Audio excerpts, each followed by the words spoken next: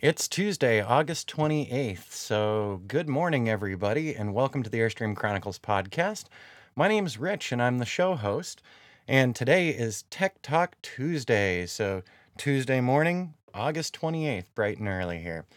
And today, I wanted to talk about some of the drawbacks to today's digital technology. So, I'm a huge digital technology fan. I love the telecommunications revolution. And, normally I'm pro expanding digital tech.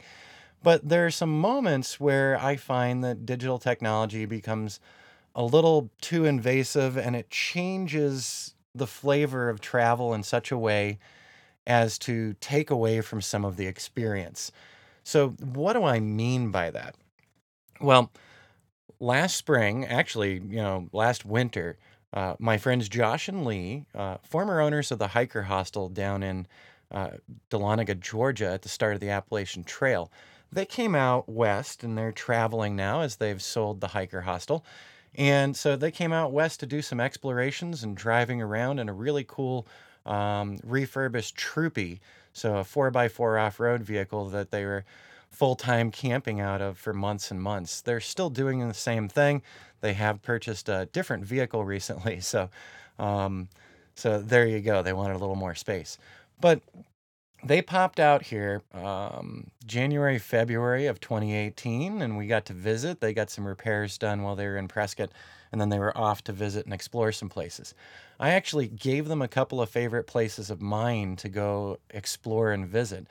And they went ahead and they did that. They went up to the Page, Arizona area, which is a stunning, amazing area. So if you're traveling with an RV and you've got time, stopping into the Page area, Lake Powell, Horseshoe Bend, the Vermilion Cliffs National Monument, the Grand Staircase Escalante National Monument, they're all really close together. And as a matter of fact, when you're in that area, you're not too far from the Coral Pink Sand Dunes over in Kanab, Utah, and you're not far from Zion National Park as well. So there's a ton to see. And in the area, we're talking about the amazing rock formations, the really cool slot canyons, stuff that you can't find most anywhere else in the world. So in that area, there's the Paria River Canyon. So I believe that combined with Buckskin Gulch is the longest slot canyon in the world. If it's not, it's really close to it, but I believe it is. So, anyways, I sent Josh and Lee up that way, and I said, you need to go check out the Vermilion Cliffs National Monument, and if you can get a pass, checking out the Wave.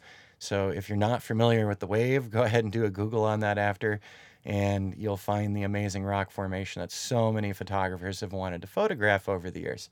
Now, the Wave is a permit area. It's in BLM, Bureau of Land Management, and you have to have a permit, and they only allow so many people in per day. Josh and Lee actually lucked out, and they were able to get a permit, so they went in and got to see the wave for themselves.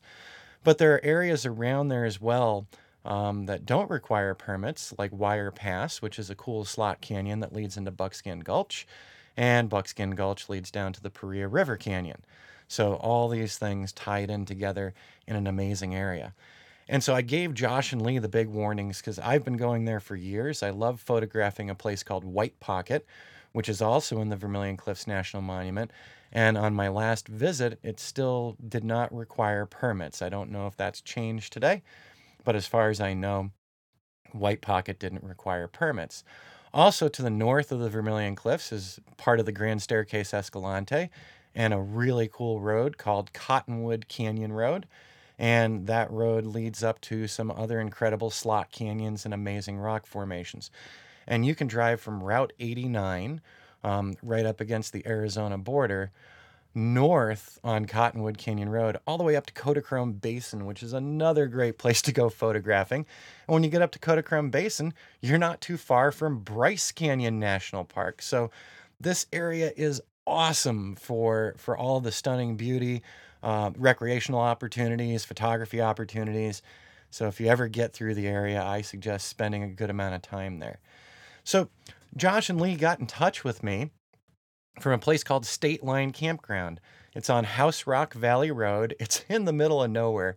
It's on the Utah-Arizona border, and you can approach it from the north, Route 89, or from the south, Route 89A. And 89A actually leads up to the North Rim of the Grand Canyon. Like I was saying, this place is incredible. But so I got a text from Josh and Lee from State Line Campground. Now, the road, House Rock Valley Road, that leads you up to the entrance for the Wave and for Wire Pass, this is the middle of nowhere, folks. Middle of nowhere. And the last time I had been in there, there's no cellular service in there. When you go into the Vermilion Cliffs, when you go into White Pocket, when you go into these areas, it's super remote. In my truck, in my Nissan Titan, I have a ham radio with me, and I'm a ham radio operator. And just in case, I've always felt comfortable with that because I've always felt so isolated and so out there in the wilderness in the Grand Staircase and in the Vermilion Cliffs. And I started getting texts and photos from State Line Campground from Josh and Lee. So apparently things have changed up there. And when I went up end of April with a couple of friends, we went to Cottonwood Canyon Road, heading up into the Grand Staircase, and I took them to Hackberry Canyon. And I pulled into the dirt parking area, and number one, there's like 10 other vehicles there, so people have found out about it. Number two, my cell phone worked there. I could send photos from this dirt road in the middle of nowhere. Nobody lives there. It is literally the middle of nowhere. Why they're actually doing wireless service in that area, it's not to make money. So, as I've said previously, I used to work in telecom. I know how much a cell tower costs. They're not cheap. And to have 5 or 10 people a day using it in this super remote area blows my mind that a telecommunications carrier actually made that investment in a place that rarely sees real traffic in comparison to being in a town or being in a city. So when I got to Hackberry Canyon, I already had in mind that Josh and Lee's experience down in the Vermilion Cliffs was that they actually had cellular camping at this primitive campsite in the middle of nowhere. And, it's a good drive south and it's a good drive north, and there's not many people around there. So I wasn't super surprised getting onto Cottonwood Canyon Road that my cell phone actually worked. Well, I was a little surprised, but I was also a little disappointed because that really took away from that I'm in a remote place, I'm on an adventure, I'm somewhere where people have rarely been. 99.99% of the global population will never physically see this. Oh, hey, I've got cell phone service. I can Facebook with somebody. I can send an Instagram from the parking lot. That changed the flavor of the trip for me. And it changed the flavor of the Vermilion Cliffs to me as well when Josh and Lee got in touch, and it was great to see all the images from their trip into the Wave. It was great to see their images from their trip into Wire Pass, this really awesome slot canyon that's a pretty short hike from the parking area. It's a little over a mile.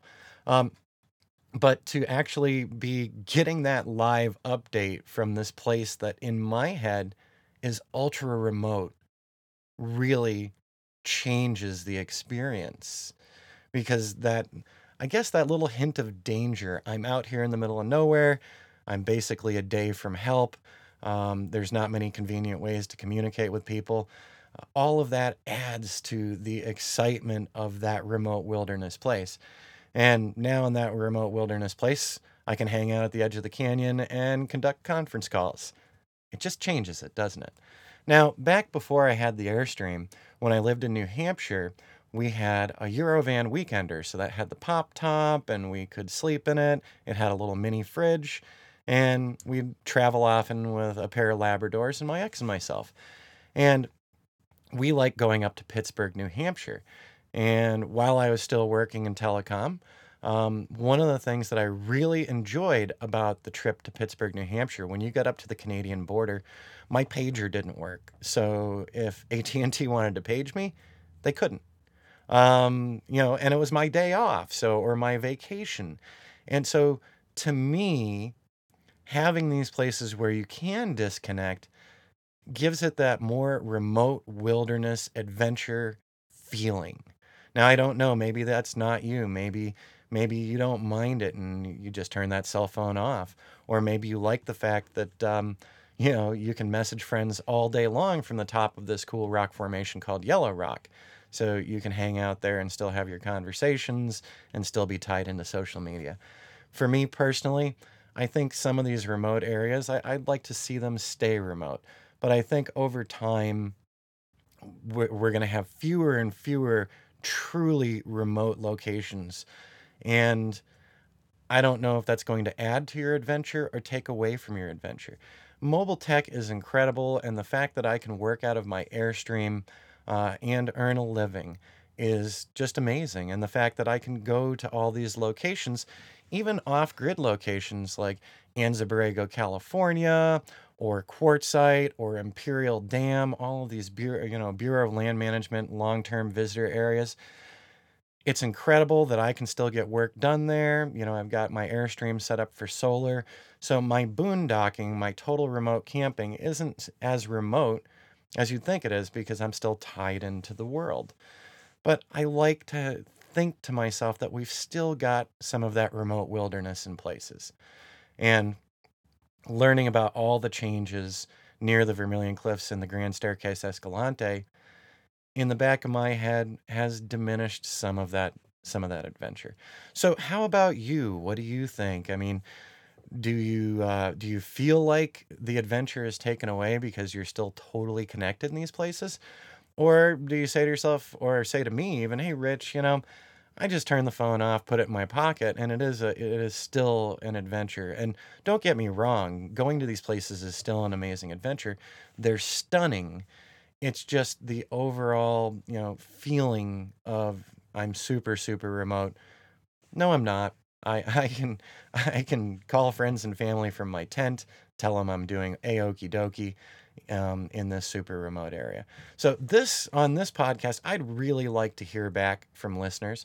So you can email me at rich@rlcdesign.net, or if you're an Anchor user, you can leave a voice message, only up to 1 minute, but leaving that voice message, I can include it in an upcoming podcast. So if you've got something to say or to chime in on this one, please feel free to. I'd love to hear from you guys. And by the way, so yesterday we got to see the Anchor FM conference call or call in show type thing where Kevin and I did a quick call in, talked a little bit about his full time experience and his family's full time experience in their Airstream, and they're coming up on 1 year. I would like to make that a weekly thing where I talk to other RVers, whether you're full time RVers or part time RVers, whether you're trying to work from the road or you're already retired. I'd like to do some regular RV stories with folks. I'm going to be working more on that because I wasn't quite satisfied with the overall audio quality. Kevin came across a lot better than I did, and I think it's because of how I was holding the phone, but it forced it to speaker. So for the next one, I'm going to try the AirPods again and see if that will help with the sound quality on my side of the conversation from my iPhone to the next guest's phone. So if you've got any interest in that at all, and we can even talk about today's program. So if you want to do a call in with me and tell me how you feel about remote wilderness experience and whether or not being tied into the digital network takes away from it or it adds to it, that would be a really great topic to talk to other people about as well. All right, everyone, I've got to get back to work. I'm still plugging ahead with my new drone class, which will be getting announced here and getting announced on AZ Drone in the very near future. So I need to get back on it to get the intro section done and a couple of more sections on editing. And I'm still leaving it as a bit of a mystery, but you'll learn about it more very soon here. All right, everyone, thanks for tuning into Tech Talk Tuesday. And no matter where you come down on that remote wilderness experience, we're all tied together here with the digital network running across our country and running across the globe. And I'm glad that your use of the digital network and communications has led you to the Airstream Chronicles podcast. I really appreciate you taking part of your day to spend with me. By the way, as always, the intro and exit music is licensed through soundstripe.com. And down in the show notes, if you're interested in getting music for your own projects, I have a link to Soundstripe. And you can click on that and sign up with Soundstripe today. All right, everyone, have an awesome rest of the week. It's only Tuesday, so we've got a couple more days in the work week, but I hope your week goes as well as mine's going.